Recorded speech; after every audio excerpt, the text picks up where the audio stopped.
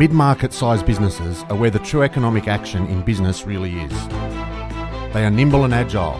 They're factories of growth, they lead in innovation, and they're early adopters of tech. These enterprises need the right tools, support and environment to flourish. But sadly, they're often overlooked and undervalued. Not here though. This is the Mid-Market Matters podcast, and I'm your host, Craig West.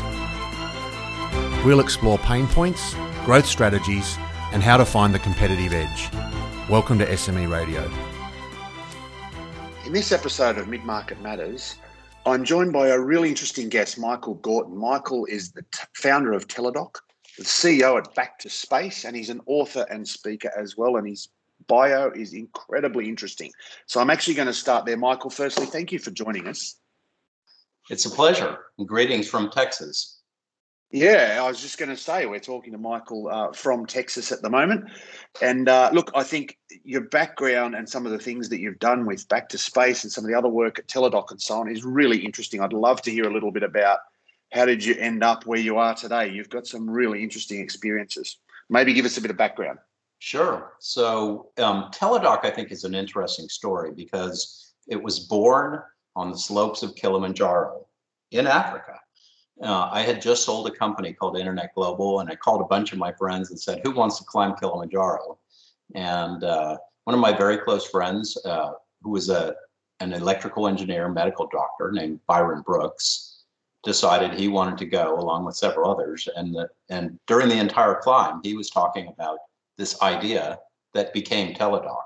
So, I think in Australia, you have this saying also, but the term unicorn is a company that just goes off the charts. And so yes, I like to tell people that there really are unicorns in Kilimanjaro. Very good. Excellent. So tell us a little bit about Teladoc, healthcare services, obviously. Tell us a little bit about Teladoc and what it did and how you built that up. Well, in the beginning, it was pretty controversial. The business model was for a doctor to be able to speak to a patient telephonically. Nothing terribly surprising about that, but in our particular model, it was patient assigned cross coverage. So before Teladoc, usually if you wanted to see a doctor, you would go see them, or if it was after hours, you'd call your doctor's office and the doctor would have somebody assigned to talk to you. It wasn't a very effective model. The doctors didn't get paid, and sometimes the after-hours physician would call you back, or sometimes they wouldn't.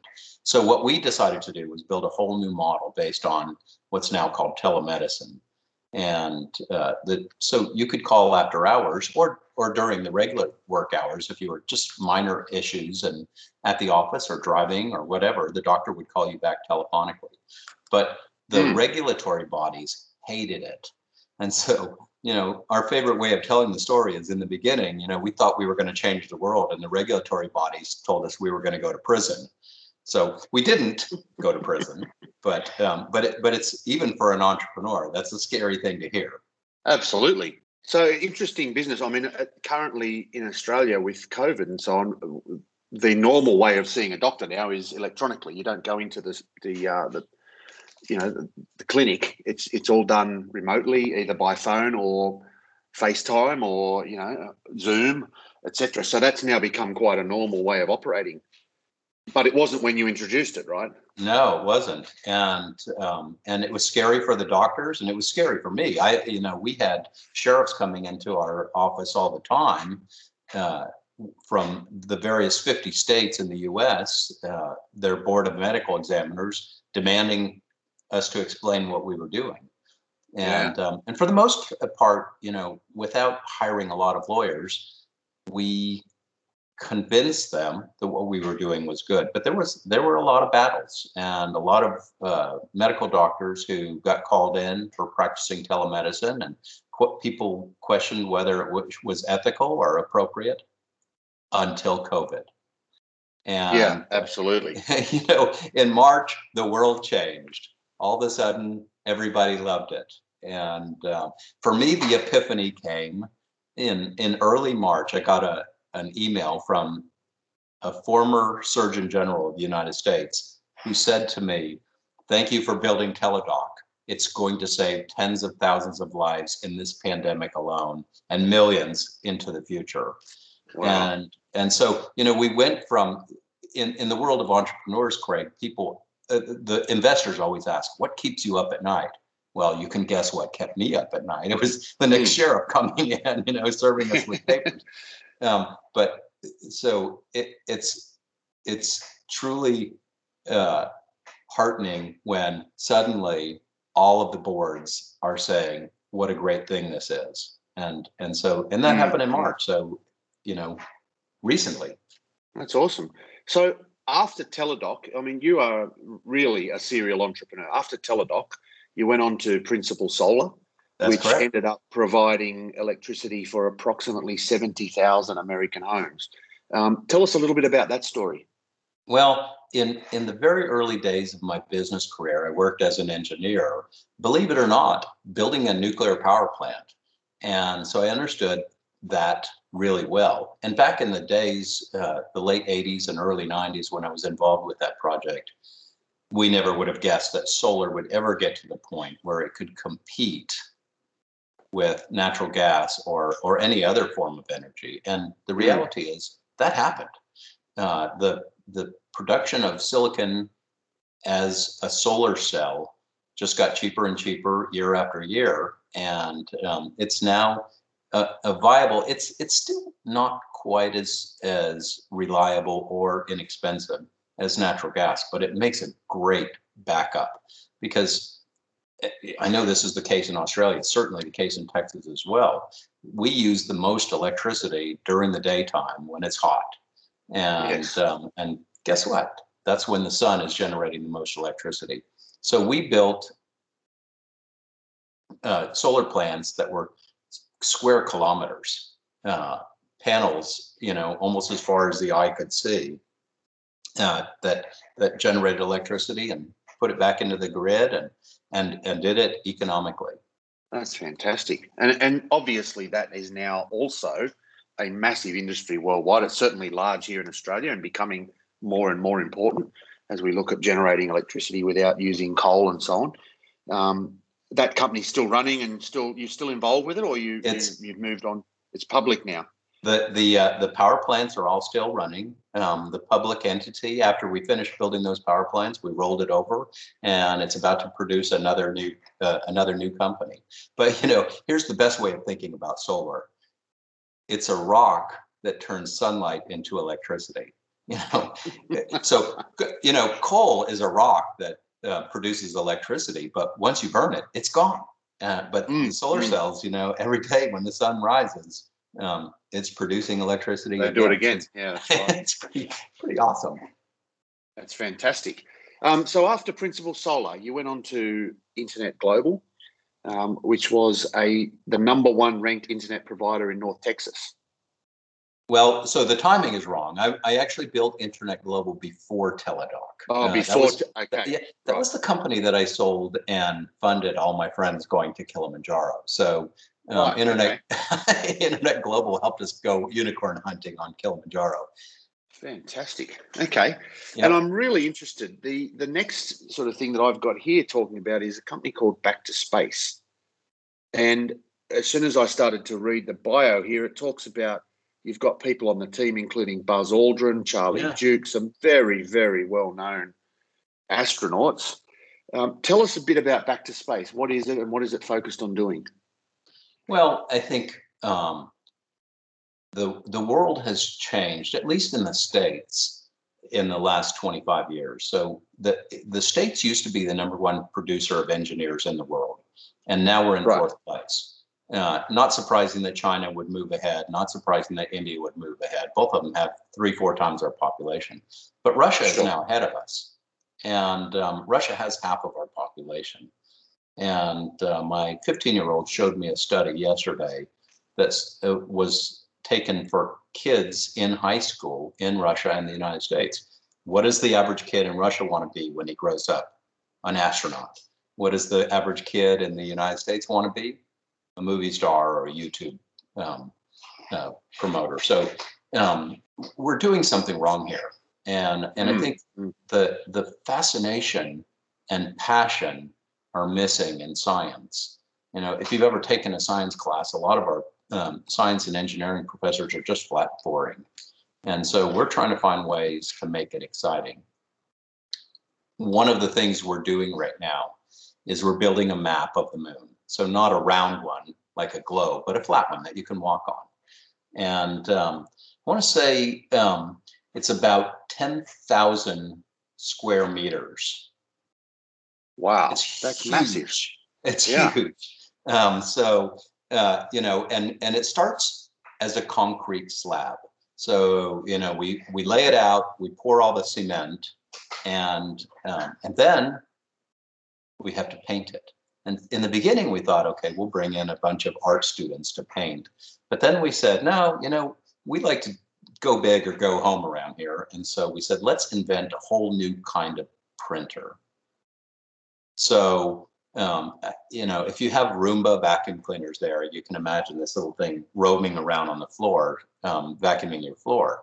So what we're going to do is we're building an inkjet printer on wheels that can paint something as massive as a 10,000 square meter piece of concrete. And then when it's done, we can deploy it to paint other things like parking lots and runways and, you name it, any kind of surface that's huge, we will deploy that printer to paint.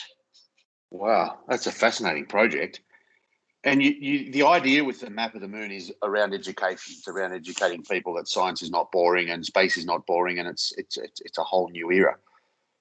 So, the people that study the Apollo mission history know that those astronauts had some pretty difficult things they had to do when they were on the moon. And we're going to do a lot of the same. We're going to have a virtual reality simulator that actually makes you weigh what you would weigh on the moon. So if you weigh 60 kilograms on Earth, on the moon, you would only weigh 10 kilograms. Yeah. And so what we're going to do is we're going to build a system that is so sophisticated that even NASA will like it. And you'll put a headset on, so you'll look around and all you'll see is the moon around you. And you'll put a vest on that will lift you up so you weigh 1/6 of your Earth weight. And then we'll give you challenges. And so what we're doing is we're taking science and engineering and mixing it together in an adventure where you have to solve problems and you have to do things that are fun, make quick decisions. And so there's going to be some gameplay there. The other thing that we're going to do is on this giant concrete slab, you'll be able to walk out with some virtual reality glasses or even with your smartphone and step through a portal, so to speak, and be on the surface of the moon. And you could see Neil and Buzz on the moon and get a selfie with them or wander around and look at the footprints or explore the lunar module. So a lot of it is going to be designed to be fun. So people will come and they'll come back. And the great news about a giant concrete slab that's painted with the moon is that we're going to overlay it with software. And software you can update every day. And so we can have new adventures and experiences. But that's fantastic. Anything that's that big, we'll have concerts out there. And so people will walk away from the concert saying, yeah, I went to a concert on the moon. We'll have weddings there. So you can not only get married on the moon, but we'll have cabins. The facility is out near a lake in Jacksboro, Texas. In fact, it's right on the lake. And so we'll have cabins so you can get married on the moon and then have your honeymoon in one of the cabins right next to the moon. That is fantastic. We'd love to bring something like that to Australia. That's very impressive. Bring our Australian brothers up here. We'd love to see them. I will definitely come and visit when we're able to do that again. That's now on my list because I find that whole thing fascinating. I've just finished watching the Apple TV series For All Mankind, which interestingly in your introduction, you talked about Russia. That's predicated on the fact that the Russians actually won the space race. Right. And it's a really interesting, I don't know if you've seen it, it's a really interesting sort of series around what the world would look like had that been the case. So I can tell you a really great story because the first mission to the moon was actually Apollo 8. So most people will say Apollo 11 because that's the first time we landed. But Yeah. Apollo 7, when it went up, they were testing all the equipment, and NASA sort of secretly said to the astronauts, get 100% of your work done. We're not going to tell anybody, but if you get 100% done in Apollo 7, Apollo 8 will go to the moon.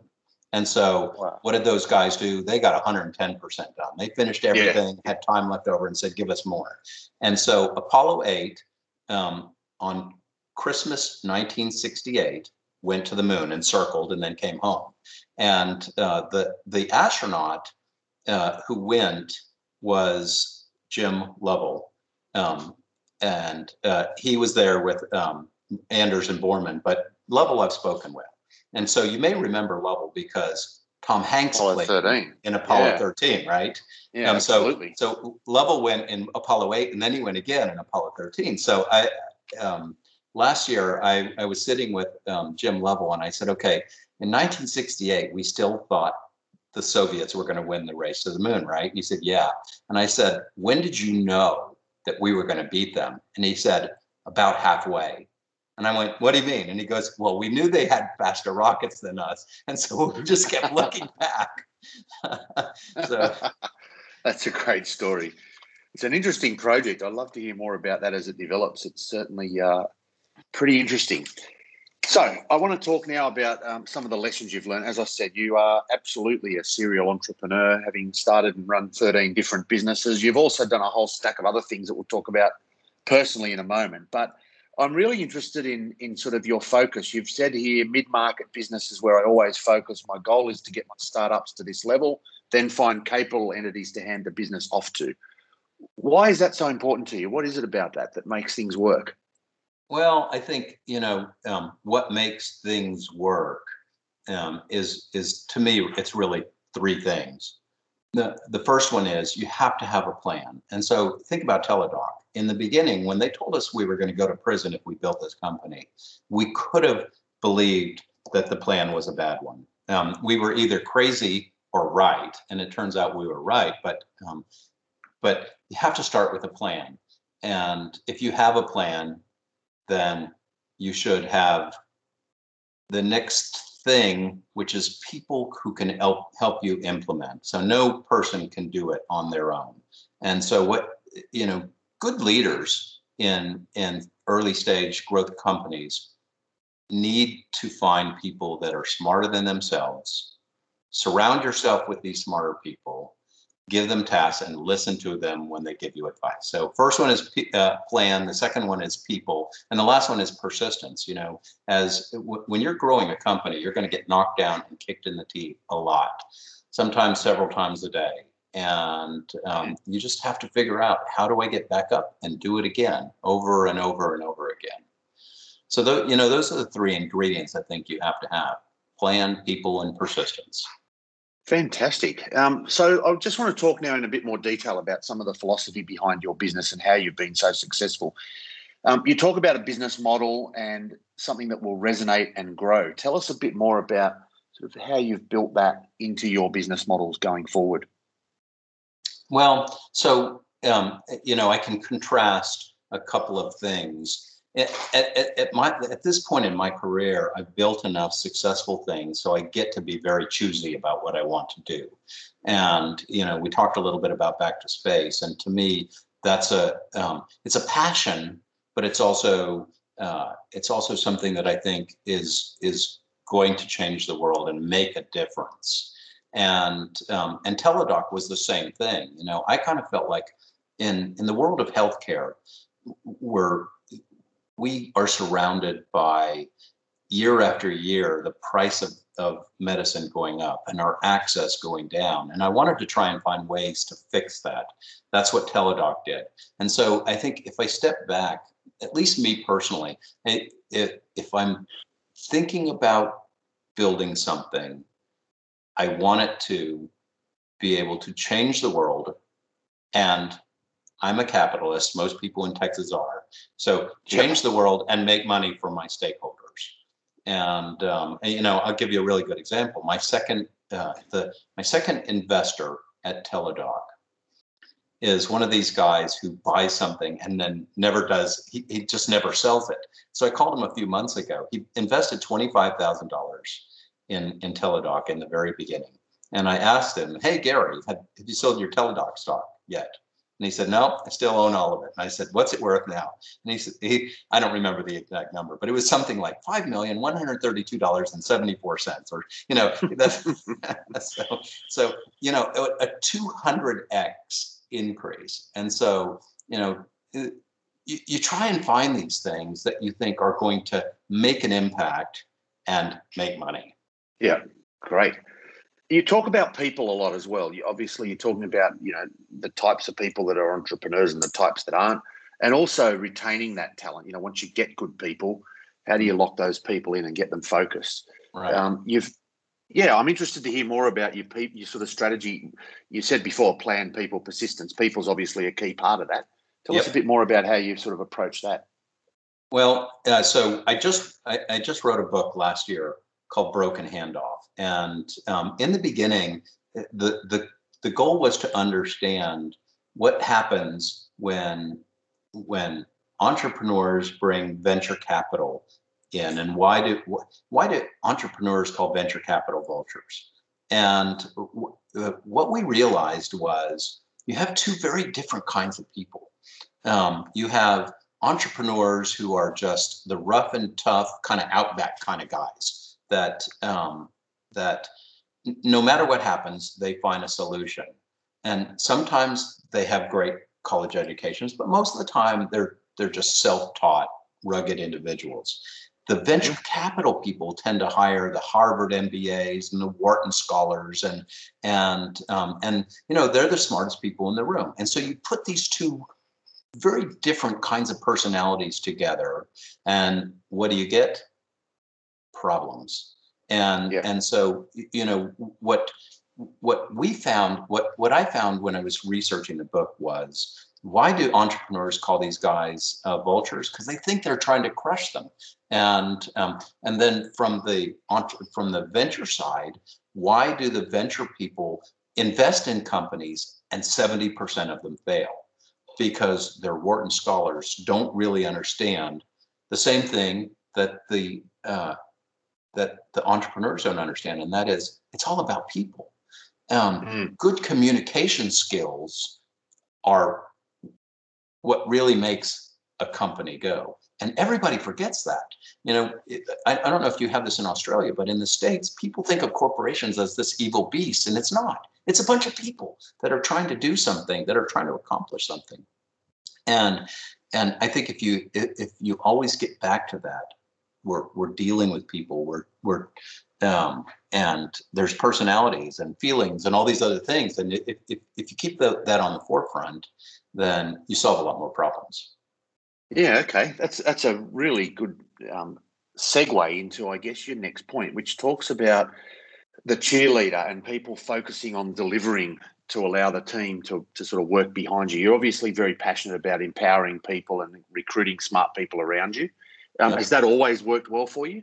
It has. In fact, when I'm building a company, if I have people that are important to me, and I do 75 or 80% of the work, and that person is important to me, I give them 100% of the credit, because we like our paychecks, but more than anything else, we like being appreciated for what we do. And I think that great leadership doesn't stand in the spotlight. It puts the people around you in the spotlight, because you can't do everything by yourself.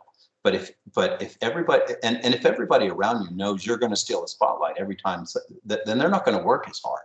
And so essentially what you do is you make sure that they stay in the spotlight. You make sure that they understand, they can go get their job done, but your job as the CEO or leader of the company is to go find the resources that they need to do their jobs well, and then give them credit for it when they do it.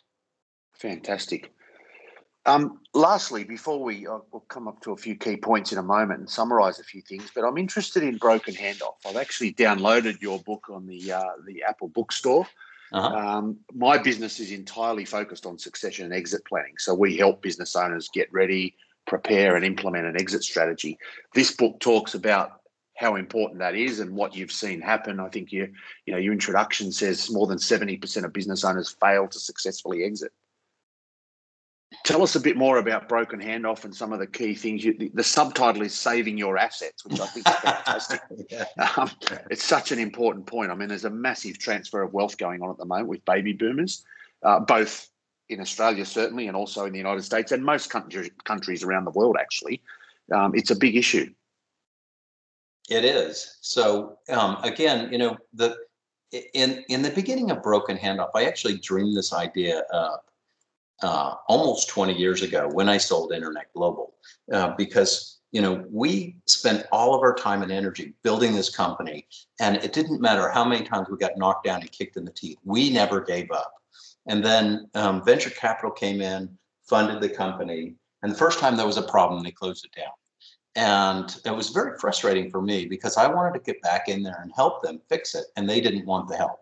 To them, their metric was, 70% of the companies they fund fail. That's how they make money. They want the one teledoc that's going to produce 200 to 1,000 times return on investment for them. And then they want 2 companies that are going to do reasonably well, and then 7 out of 10 are just flat going to fail and close down. And that turns out to be a $3.5 trillion a year loss to the world economy, those 70% failures. And so, what we thought in the beginning of Broken Handoff, and in the beginning it was, the book was one that I was going to tackle on my own. And then I realized the problem was bigger than me. So I brought in two co-authors. But the thing that we realized was, if we could save 1 in 10%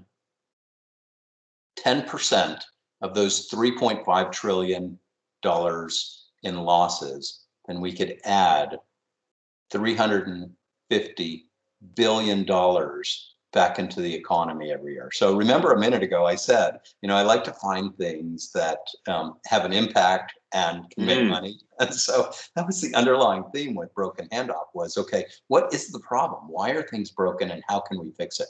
And so we spent a great deal of time analyzing it.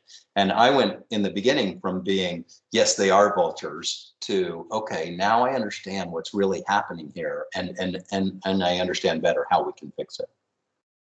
Yeah, it's fascinating. I'm looking forward to reading it in a bit more detail because obviously very closely related to the work that I do. And like you, I understand there is a massive economic and personal, if you're talking about the family that owns the business, impact of getting the exit or the succession strategy right. Certainly an important area. I think your number of $350 billion, I mean, that's a substantial world-changing transformation to get it right. And Craig, if you think about the entrepreneur who has built a company that's strong enough to make it through venture capital due diligence, they're good. They're really good. But think about it from your perspective, and every single listener of yours probably can relate to this, and that is you put your blood, sweat, and tears. You've gone out and raised money from your friends and family. They all believed in you, and then you became part of that 70% that failed.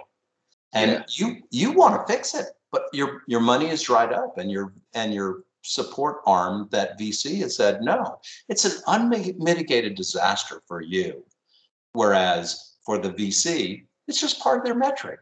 That's how 70% fail. That's okay. We've got one over here that's going to give us 1,000x returns.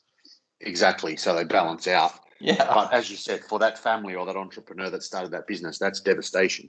Correct. Yeah. It's a very different world.